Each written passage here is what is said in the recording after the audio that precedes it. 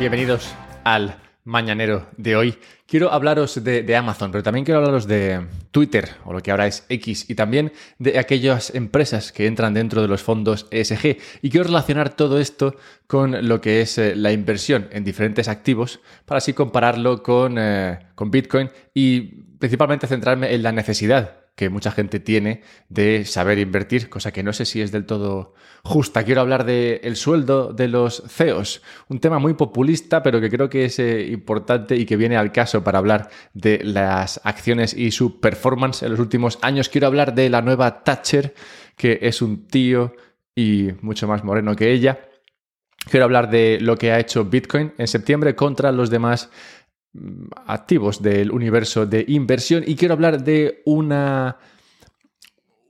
aspecto de Bitcoin que está haciendo que el mercado alcista que pueda venir en el futuro sea todavía más potencialmente alcista de lo que cabría esperar. Esta semana está habiendo mucho de eso, si no, mírate el mañanero de ayer. Bien, empecemos por Amazon. Amazon ha sido denunciada por la Comisión de la Competencia en Estados Unidos, principalmente por el uso de dos características que tiene Amazon que a todo el mundo gustan, como son el botón ese de compra ahora y el servicio de Prime. Es una compañía muy querida, Amazon, y el hecho de que se vea denunciada por la Comisión de la Competencia nos invita a pensar que podría verse afectado su precio o su cotización en bolsa debido a este juicio. Bien, como digo, la base de la denuncia consiste en el uso del botón compra ya y el uso del servicio Prime, servicios que son accesibles o están disponibles para empresas que venden sus productos en Amazon y que pueden dejar de estar disponibles para estas empresas si estas empresas hacen cosas que a Amazon no le gusta, como por ejemplo vender a un precio más barato fuera de la aplicación o fuera de la plataforma de Amazon. Total, que si una empresa vende calcetines en Amazon a un precio y los vende luego a otro precio más bajo fuera de Amazon, Amazon puede decir, pues te quito el Prime o te quito el botón de compra ya. Si te quitan el Prime o el botón de compra ya, es como si no estuvieses en Amazon. Nadie comprará tus calcetines. Y entonces, en base a esto, está diciendo la Comisión de la Competencia que, oye, hay que atacar a Amazon. Y esto plantea un riesgo para la empresa, que podría ver afectada su cotización en bolsa, sobre todo si esta denuncia prospera y eventualmente castiga al consumidor que disfruta de que Amazon haga lo que hace. Y que si realmente ganase la Comisión de la Competencia y perjudicase la forma de operar que hasta ahora tiene Amazon, pues como digo, tendría un impacto negativo en el consumidor. Pero bueno, observando la cotización de Amazon no parece ser que esté teniendo ningún impacto. Supongo que la gente ve eso y dice, bueno, esto tiene muy pocas probabilidades de prosperar, pero eso no quita que en cualquier momento pueda venir otro o pueda venir cualquier otra historia que sea un riesgo para la cotización de Amazon en el largo plazo, lo cual implica que no estás seguro ni siquiera invirtiendo en las empresas más seguras, viables de los últimos años. Y es que hay otros riesgos que afectan a las empresas y a sus acciones. Como por ejemplo, tenemos el caso de Google, una gran empresa, todo el mundo la conoce, pero ahora se está viendo muy perjudicada por el uso de las IAs, de las inteligencias artificiales, que puede ser que eventualmente desplacen a Google, porque directamente podrás buscar dentro de la IA la información que sea y no tengas que estar pasando por Google. Yo ya estoy viviendo un poco de esto. Ayer, por ejemplo, jugaba Elon Musk en Twitter, ahora llamado X, estaba jugando y streameando, lo cual plantea un riesgo para Twitch.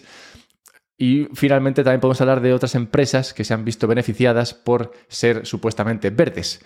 Hay una cosa que se llama ESG, que es una etiqueta verde que ponen unas personas que trabajan en poner etiquetas a según qué empresas. Si tu empresa tiene una etiqueta verde, entonces recibirá financiación. Si no la tiene, pues no la recibirá. Bien, todo esto viene a decir que hay empresas que se ven beneficiadas por el contexto y que se ven perjudicadas también por el contexto en un momento determinado, lo cual implica que a largo plazo no puedes estar seguro invirtiendo en acciones. Pues si tú dices, venga, vale, pues compro Amazon para los próximos 50 años y espero que Amazon me mantenga el poder adquisitivo de mi dinero, de mi ahorro, pues puede pasar cualquier cosa que evite que esto sea así. Puede ser competencia o puede ser simplemente el gobierno tratando de ayudar perjudicando al consumidor.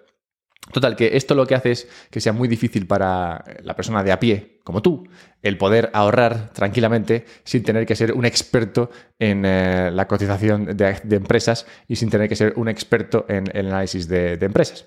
Por eso, lo ideal sería que hubiese un dinero duro que no perdiese valor y que pudieses ahorrar en él. Un dinero, pues imagínate que el dólar o el euro no perdiesen poder adquisitivo, pues tú podrías ahorrar en ese euro o en ese dólar y cada vez podrías comprar más sin tener que preocuparte de ser un súper inversor que decida bien dónde invertir. Esto es lo injusto de que las acciones se hayan visto tan favorecidas por el contexto inflacionario y por el contexto de devaluación de la moneda. Y no solamente lo podemos ver aquí, también lo podemos ver en lo que ha sido la compensación a los CEOs, los dirigentes de las empresas. Si vemos el sueldo ligado a los CEOs, los dirigentes de empresas que cotizan en bolsa, podemos ver que desde 1978 a 2022 el sueldo, no es el sueldo realmente, ahora lo veremos, de los CEOs ha incrementado en un 1.200%, mientras que el del trabajador medio solamente ha incrementado en un 15%. También podemos ver que desde 1965 el sueldo de los CEOs se ha incrementado en 344 veces, mientras que el de los asalariados normales en solamente 21 veces. Esto, que suena muy populista, realmente viene a reforzar lo que estaba diciendo antes. Las acciones, en general, han subido mucho en los últimos 30-40 años, principalmente desde los años 70, en los cuales, el momento en el cual se acabó el último enlace que había con un dinero sólido, como era el oro. El hecho de que las acciones hayan subido mucho implica que la gente tiene que buscar un lugar donde poner su dinero que esté a salvo. Y si las acciones suben mucho, el sueldo de los CEOs, que está muchas veces ligado a la cotización de sus empresas en bolsa, hace que se incremente mucho. O sea, esto no es populismo, aunque se use muchas veces por políticos populistas. No es populismo que el sueldo de los CEOs haya crecido tanto en comparación con el de los empleados. Lo difícil aquí, o digamos lo interesante aquí, es observar o preguntarse por qué ha subido tanto el precio de las acciones, lo cual implica que lo que ha pasado es que se ha devaluado el dinero. Y eso es lo que realmente debería ser discutido, no si los CEOs ganan más o ganan menos. Lo importante es ver o preguntarse por qué ha perdido valor tu dinero, lo cual implica que las acciones han subido de valor. Hablemos ya de la nueva Thatcher. La nueva Thatcher está a los mandos en Reino Unido, aquel país, esa isla que a veces le va muy bien y a veces pues no tan bien. Bien, es importante elegir un lugar donde la riqueza se incremente, porque tu poder adquisitivo también se puede ver incrementado si te encuentras en dicho país. Por eso es bueno a veces estar en sitios o que tu país le vaya bien. Por eso la gente prefiere estar en países que van bien en lugar de en países que no van tan bien. El Reino Unido en particular no ha ido muy bien en los últimos 6-7 años o 10 años. El PIB per cápita de Reino Unido se ha mantenido bastante plano desde 2007 hasta el año anterior, hasta 2022. O sea que no ha sabido crecer y no ha sabido recompensar a los británicos por ser británicos. Pero ahora tenemos, como digo, a la nueva Thatcher, Rishi Sunak, que nadie esperaba que fuese tan thatcheriano, la verdad. Todos recordaréis a Margaret Thatcher, bueno, o si no, pues era una mujer muy de mercado libre y muy de reducir el gasto público. Pues Rishi Sunak en la última semana se ha marcado un buen thatcherismo al salir a la palestra para soltar unos cuantos mensajes, cada cual más thatcheriano. El primero, uno en el que hablaba de que las políticas verdes se van a posponer. Es decir, que toda la inversión y todo el coste asociado a las políticas verdes que iban a ser impuestos a la sociedad, pues se van a posponer.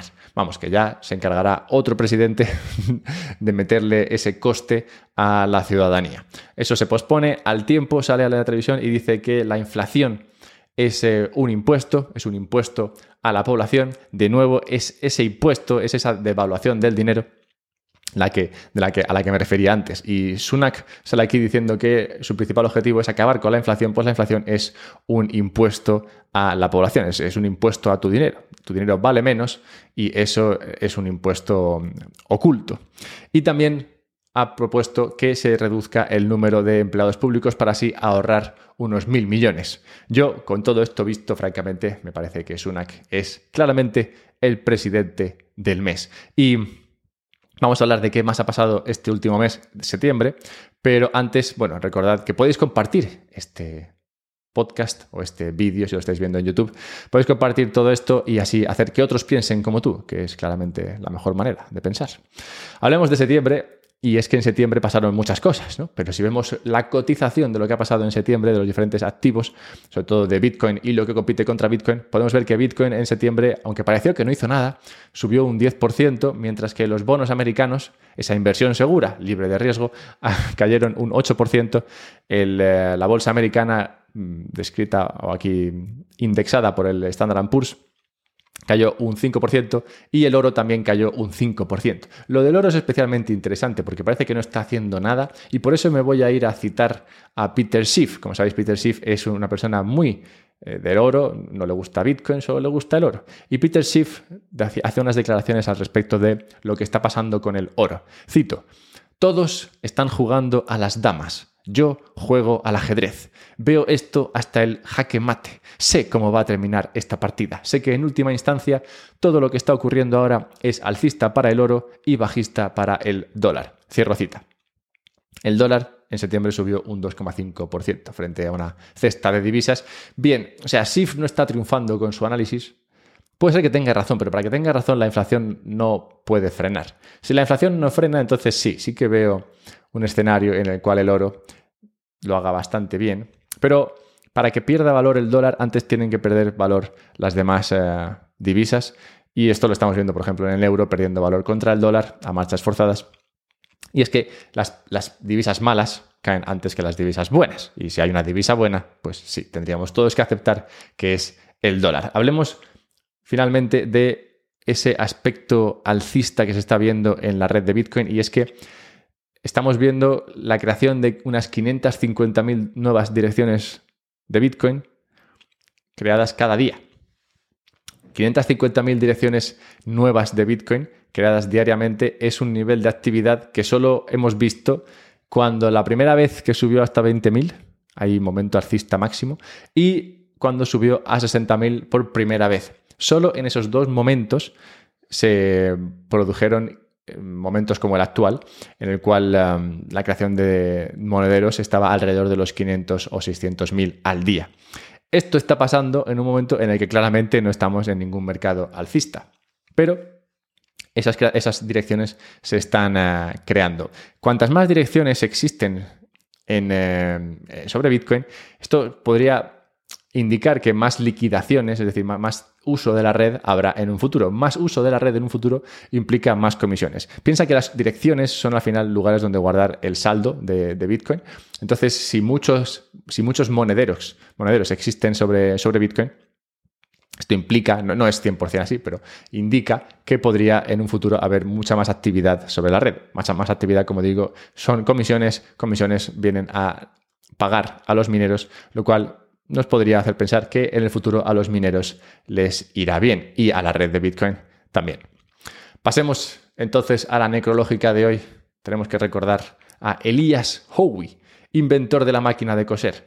Ser o persona odiada por muchos, probablemente de manera injustificada. Tienes que pensar que cuando a este señor se le ocurrió crear la máquina de coser, había muchísimas personas que vivían de dedicarse a coser. Y claro, todas estas personas supongo que vieron el invento de Elias Howe, como muchos ven hoy el invento de la inteligencia artificial. Lo ven y dicen: Dios santo, ¿ahora qué vamos a hacer con nuestras vidas? Si la máquina va a coser por nosotros, ¿qué haremos nosotros?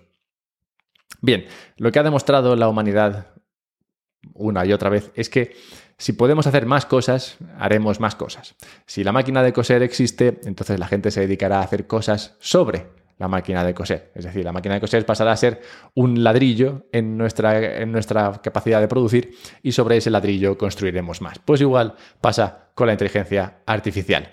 Bien, encuéntrame en Twitter, @alberto_mera, comparte esto si te apetece y compra Bitcoin si es que ese es tu deseo. Yo lo haría en la plataforma de Relay. Recomiendo Relay porque son sponsors y porque ofrecen un buen servicio para la compra de Bitcoin. Encontrarás un enlace en la descripción con un descuento para comprar Bitcoins baratos, bueno, menos caros que en otros sitios, y podrás también comprarte una Bitbox con un descuento. Una Bitbox es un USB donde puedes guardar tu Bitcoin de manera segura, cosa que será importante en un futuro cuando quieras tener acceso a tu Bitcoin y que este no se pierda. Bien, pues hala, pasad un buen día y recordad que invertir no debe ser una cosa para el vulgo.